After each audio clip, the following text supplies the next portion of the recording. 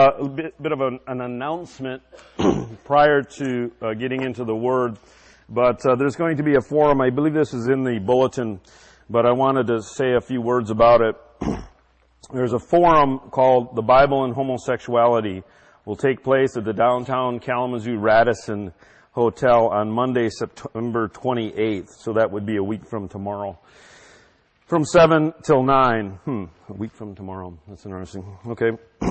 This free event will be held in the main floor ballroom. 6 area pastors representing both sides, it's in quotation marks, of the issue will participate, and there will be an opportunity for questions from the audience. The reason I wanted to say something about this is that it's actually being sponsored by an individual who is a strong proponent for the acceptance of homosexuality within the church, and this individual is not in the middle. He's on the extreme. He's definitely pro-homosexual agenda and active on a very high level. And then all of the pastors listed that are going to be speaking, many of them are very strong pro-homosexual agenda ministers. I know almost every one of them. But there's a couple of them that I know are representing the conservative viewpoint that homosexual lifestyle is not consistent with New Testament or Old Testament biblical lifestyle. And a good friend of mine, Jeff Port's going to be speaking. Yeah. And so, as well as Dr. Nauman from the Lutheran Church in Portage, and several others. And I know that the people that support the homosexual agenda are rallying their troops to be there. And I am so glad I'm not on that panel. Okay. All right. And I am so, proud of my friends who are willing to step into the hot seat, and it's going to be a challenge for them. So I just wanted to exhort any of you, if you're able to go, even if you just sit there and don't say anything, but you are praying and interceding for Jeff and Paul and the others who represent what we believe to be the biblical mandate, that would be good. And you might learn some good stuff. It is good to hear the people who express why they believe it's biblical to accept homosexuals on whatever level into as okay. It's good to hear their argument. So I encourage you either way, but be supportive of that. All right? Let's just pray for that. Hey, Kalamazoo is that's a high place in Kalamazoo. We're kind of at the front edge of pushing a homosexual agenda. There's several individuals with a whole bunch of money that spend millions and millions of dollars every year of their own personal money to advance that agenda, and it's just a difficult issue in our day. It's just a big issue, and I'm sensitive to those who struggle with sexual identity issues, and so it is a big issue. So let's pray about it. Father, we ask your grace to be poured out, not only on that event, but on this issue, and how we can learn to respond to this very, very challenging issue in people's lives, as well as in the lives of our community and our nation and this generation. And so we pray for grace and wisdom and blessing on it in Jesus' name. Amen. Amen. All right, turn to John chapter 8, verse 31. And I think I will too. The title of my sermon is Complete Freedom, and so, yeah. I love it when it all comes together, I don't tell the worship team that, and when they started off with that word and the song about freedom, I was like, wow, that's fantastic. So the Gospel of John, chapter 8, verse 31. I'm just going to read from 31 through 36 in the New King James and talk about it.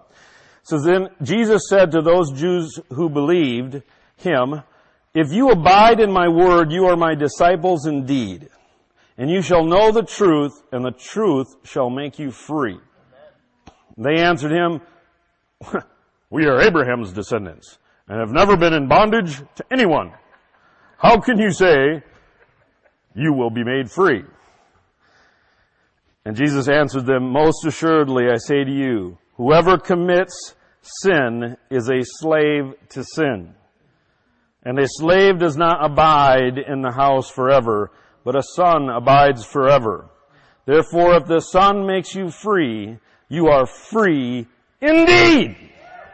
Amen? If the Son makes you free, you are free indeed. There's a few, we're going to try to jump through this progression that we see in the beginning of this passage, hopefully quickly. Jesus said to those Jews who, what?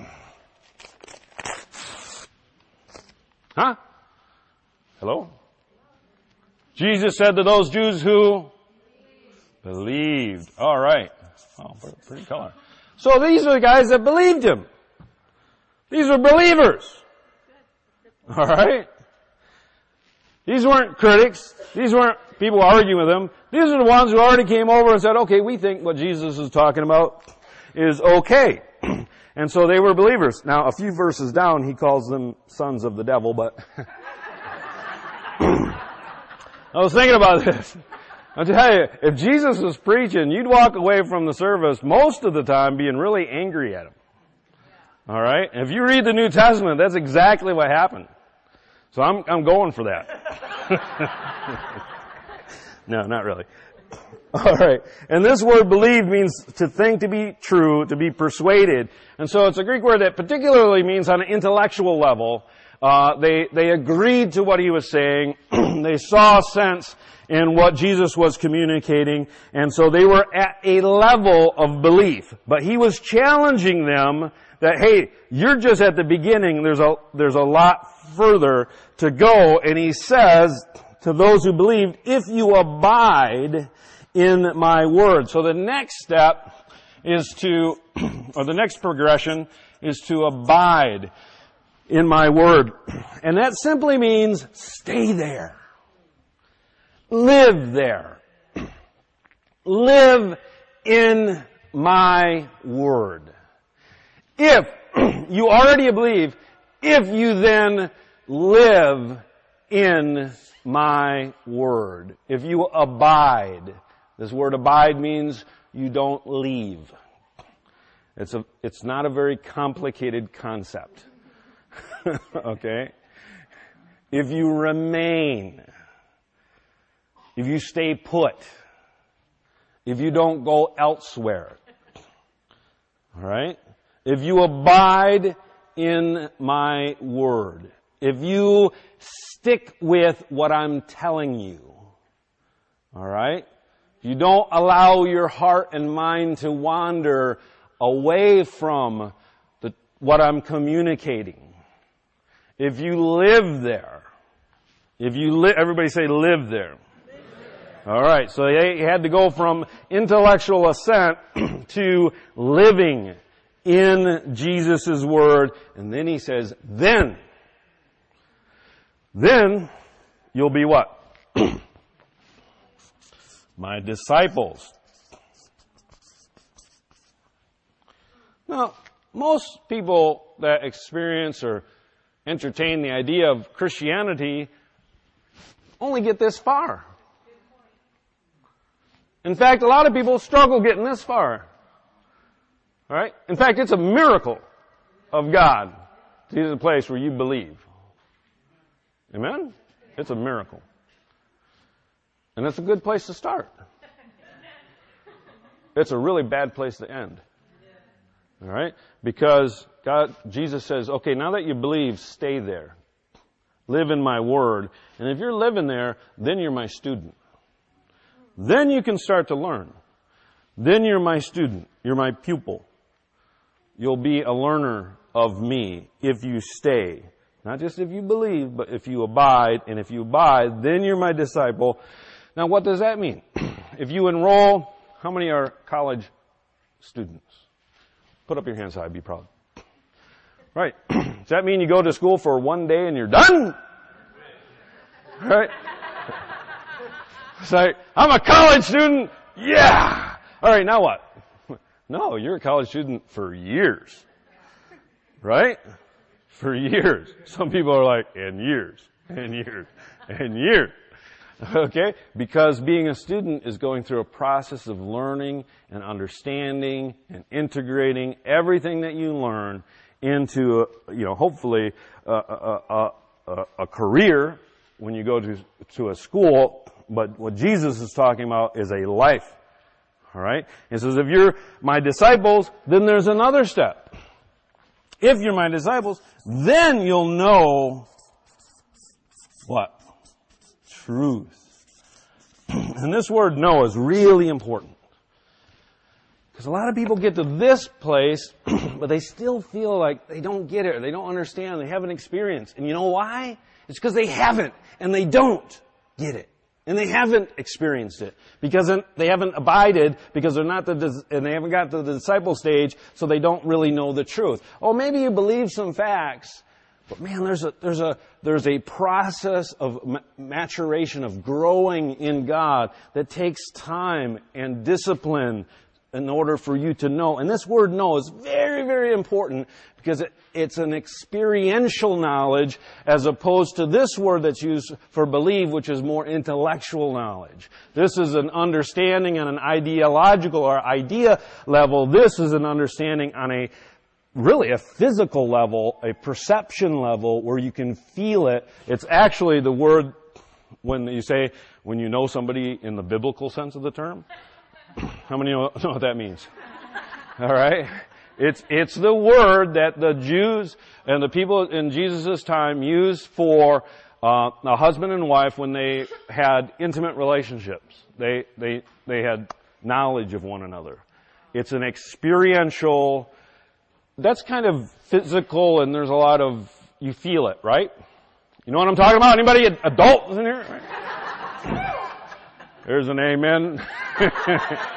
You better be married if you said amen to that, by the way. All right, so it's something that is experiential. All right, that makes a difference. You feel it, and the word here for truth, I love it. It can be also translated reality. Then you'll experience reality. Wow! You'll experience reality. I think the world, and in fact, the next part of this chapter, Jesus goes into this whole thing about the enemy is the father of lies and the deceiver. And that they were all under the influence of the deceiver. And there's a truth that the world is under deception. And we're born into a world that's crooked through sin, and we're deceived. And Jesus is telling us the steps to know reality, to experience reality, to escape from deception and experience reality. It begins with belief, but you have to stay there. You have to be disciplined about it, and then you'll experience it. And when you experience reality, then you can have freedom. Shuba. Then you can have freedom. That means to liberate, to exempt, to deliver, to make free. To make free. And the implication is that if you don't have experiential perception of reality through discipline, through abiding in Jesus' Word, which begins with at least some level of intellectual assent, you're not free. Now, verse 33. It says, and they answered him, we are Abraham's descendants and have never been in bondage to anyone. Have you ever been talking to someone and they say something that is so blatantly untrue that you're dumbfounded? That you just go, you're like, okay, Have you ever? I've encountered that a few times.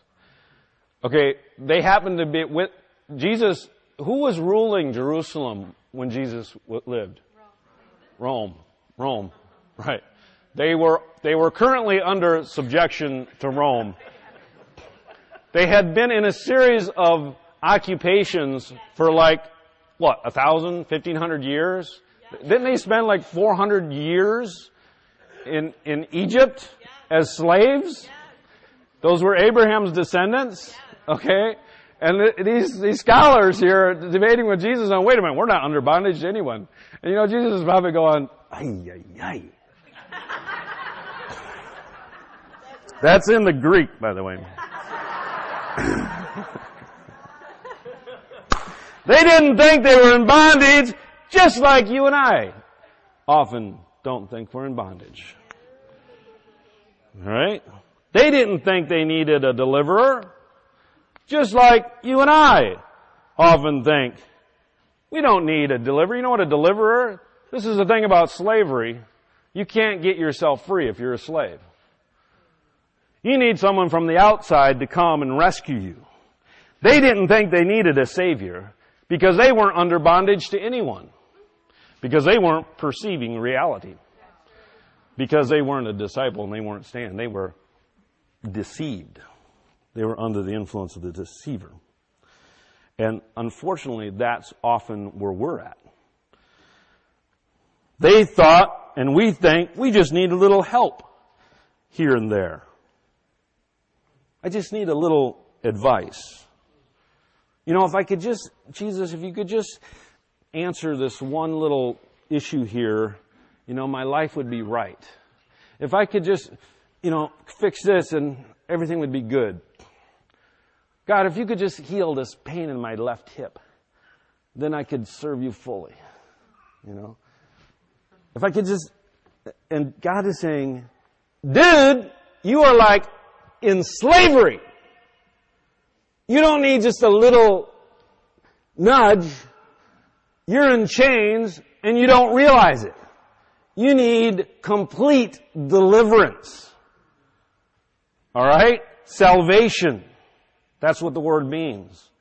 And I talk to people and I talk to myself and I realize this. It's like I don't just need a little bit. I don't need to do a little better.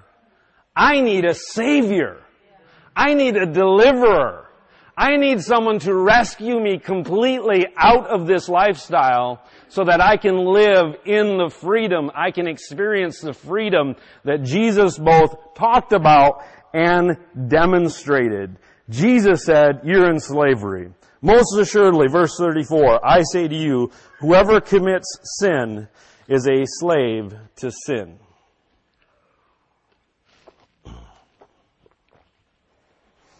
Just think about that for a minute.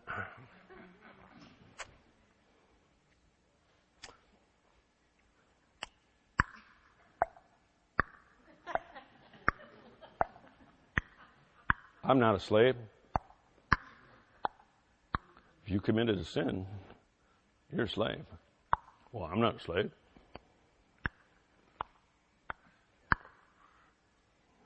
Ever been greedy, lustful, angry without just cause? Ever told a lie? Ever did less than what you were told by God to do? Steal, cheat, swear?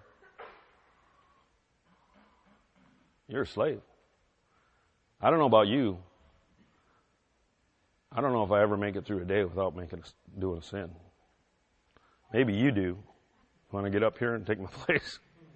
All right? I don't often choose, like, I'm going to go out and sin today. But the fact that sin shows up in my life, even when I'm doing my best, and then sometimes, I just don't do my best. Right? Are you with me? Yeah. I need a savior. I need a deliverer. I need to be set free. A slave cannot make himself free. None of us actually knows what it means to be a slave in the literal sense of the word. All right? But all of us, Jesus said, who commit sin are slaves to sin. All right? So it's actually would be beneficial if we had had experience or could go and see. And if you've never gone to a historical representation of slave villages, I have. Take my kids there. It's very powerful in how it dominated every aspect of their life. We can't grasp this. Thankfully, God has purged slavery in many forms, although it's not, the world is in no way free. Some people say there's more people in slavery today than ever in different forms. If we commit sin, Jesus said, spiritually, we are in a state of slavery.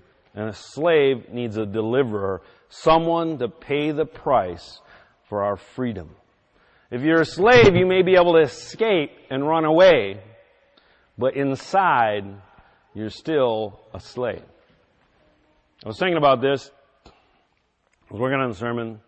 I went out for a walk. Thinking about something totally different. Thinking about Tori's wedding. I was like, boy, if I was rich, and I heard the Spirit say, I was like, if I was rich, I'd do this. I said, but if you were a slave, you'd wish you were free. If I was rich, if you were a slave, you wish you were free. If I had a new car, if you were a slave, you'd wish you were free. If I was smarter, if you were a slave, you'd wish you were free. If I was bigger, if you were a slave, you'd wish you were free. If I was smaller, if you were a slave, you'd wish you were free. Oh man, if I was famous, if you were a slave, you'd wish you were free.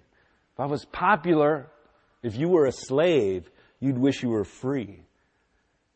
If you commit sin, you're a slave.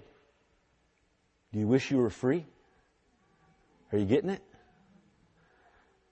If I had a better house, then if you were a slave, you'd wish you were free. If my house was paid off, then if you were a slave, you'd wish you were free. If I just had a better job, if you were a slave, you'd be wishing you were free. If I had a better wife or husband, if you were a slave, you'd be wishing you were free. If I had a boyfriend or a girlfriend, if you were a slave, you'd wish you were free. If you committed sin, you're a slave. Are you wishing you were free? My kids ask me for stuff. Yes, last night they were, Dad, this is it, man. This is what we really want. I have them make a list for Christmas and birthdays, because I can't remember anything. Because they said, forget the whole list. We just want an ATV. William looks at me, an ATV. All-terrain vehicle. Well, it's for a couple $1,000. Like, and where are you going to drive it in Portage? And then in the driveway stop. Back in the driveway stop. If they were a slave, they'd be wishing they were free. You get it? There's only one desire in a slave, in the heart of a slave, is freedom. Nothing else matters. Nothing else compares. Because their whole life, they see, is contained under the bondage, even of a good master. They're not free. They're owned by someone else. If we commit sin, that's what describes our lives. But in deception, we don't even realize that we're not even wishing we were free. Are you hearing me? Jesus, and so these people responding to Jesus, we're not in bondage. That's us responding to God. I don't have any problem here. I'm not in bondage. I just need a little help. He's like, man, you're in slavery. You need total freedom. You need to dismantle your whole lifestyle and rebuild it under my discipleship. Not just a little here, a little there, and think everything is going to be okay. Don't you realize you got to take it all apart? You got to have a whole new, you have to be reborn. For many slaves, the only way they got free was to die. Jesus says, we have to die to ourselves, All right. Let's go on, because the next verse is so important. It says, most assuredly I say to you, whoever commits a sin is a slave of sin, and a slave does not abide in the house forever, but a son abides forever. Therefore, if the Son makes you free, you shall be free indeed. It's funny, as contemplating this message, as listening to a radio program, completely secular. It was on NPR, and they were just talking about this play, a series of play, and the one quote, or the name of this one play was "The Earth is the Orphan's Home," and the author was talking about, or it wasn't the author had passed away. It was his daughter. It was talking about how there's this longing that really everyone on earth is an orphan. Like, wow, yeah, it's amazing. And everyone is longing for permanence, or longing for a place to stay. And there's deep within the heart of everyone is this longing, this desire for permanence, for having a home. And they had a quote, I think it was the actual playwright. He said this with almost a Forrest Gump accent, you know. There's a funny thing about family. You have it, then you don't. That was a line in the play. It's true. Even family. You have a family, you think it's going to be that way forever, and then you don't. I had a family, had a mom and dad and 3 brothers, younger sister, beautiful house out in the country, orchard, gold cart, you know, gravel pits. Who could ask more? It was great. Dad got sick, mom divorced, you know, brothers grew up. It's all gone. It's all gone. It's all gone. Houses, somebody else owns a house. It's all different. You know, even the best that we have is only temporary. And we can enjoy it. It's just an appetizer for what Jesus promises. And it's interesting that the promise for those in slavery is sonship so that we can remain. Now, a slave wants to be free and get away. But the promise is that if you're a son, you can stay. That you have a place that is yours. Okay? You're not forced to be somewhere where you don't want to be, but you belong there. You belong. That's freedom, Jesus said.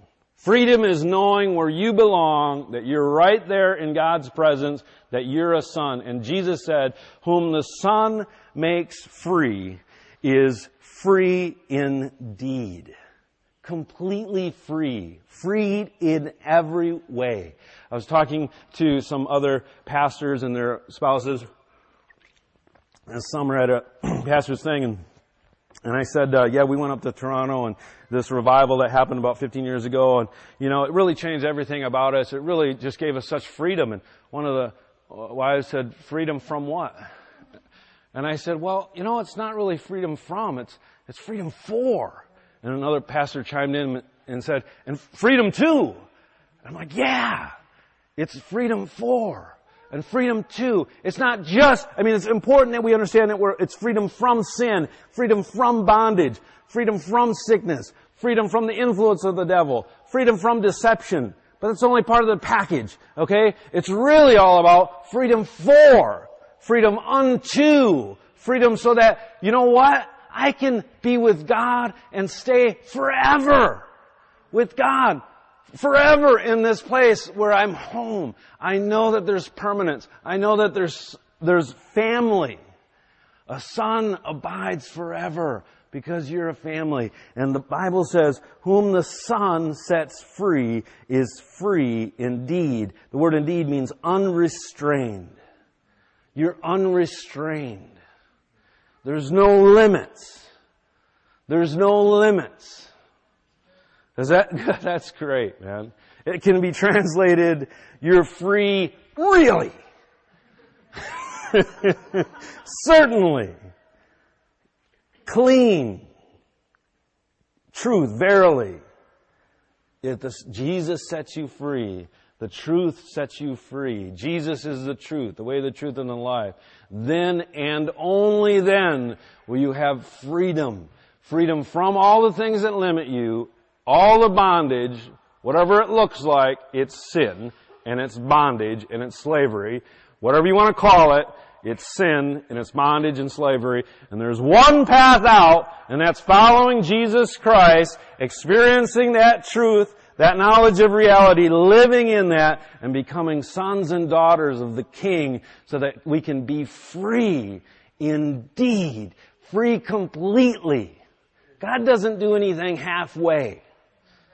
All right? God is pure, complete, right? He's holy. He doesn't try to do something and doesn't really do it. All right? God's not like you or I, in that at our best we can make something sort of work. If God decides to do something, He gets it done. Right? Part of the way or all of the way? 100%. And God can make you 100% all the way free. Every remnant of slavery, sin, sickness, Satan in your life, He can just reach in. See, it's not hard for Him to reach into your life and break those chains off. It's easy. You don't even see the chains. You go to Him. And that's the life Christ has called you and I to. Father, we ask for that freedom. Lord, we repent of ignorance and denial that we are slaves. And we say we need a Savior. Jesus, we commit. Say, I commit. I commit to abide in your word. I commit to be your disciple so that I can experience truth and know freedom. In Jesus' name, amen. Sarah has some announcements.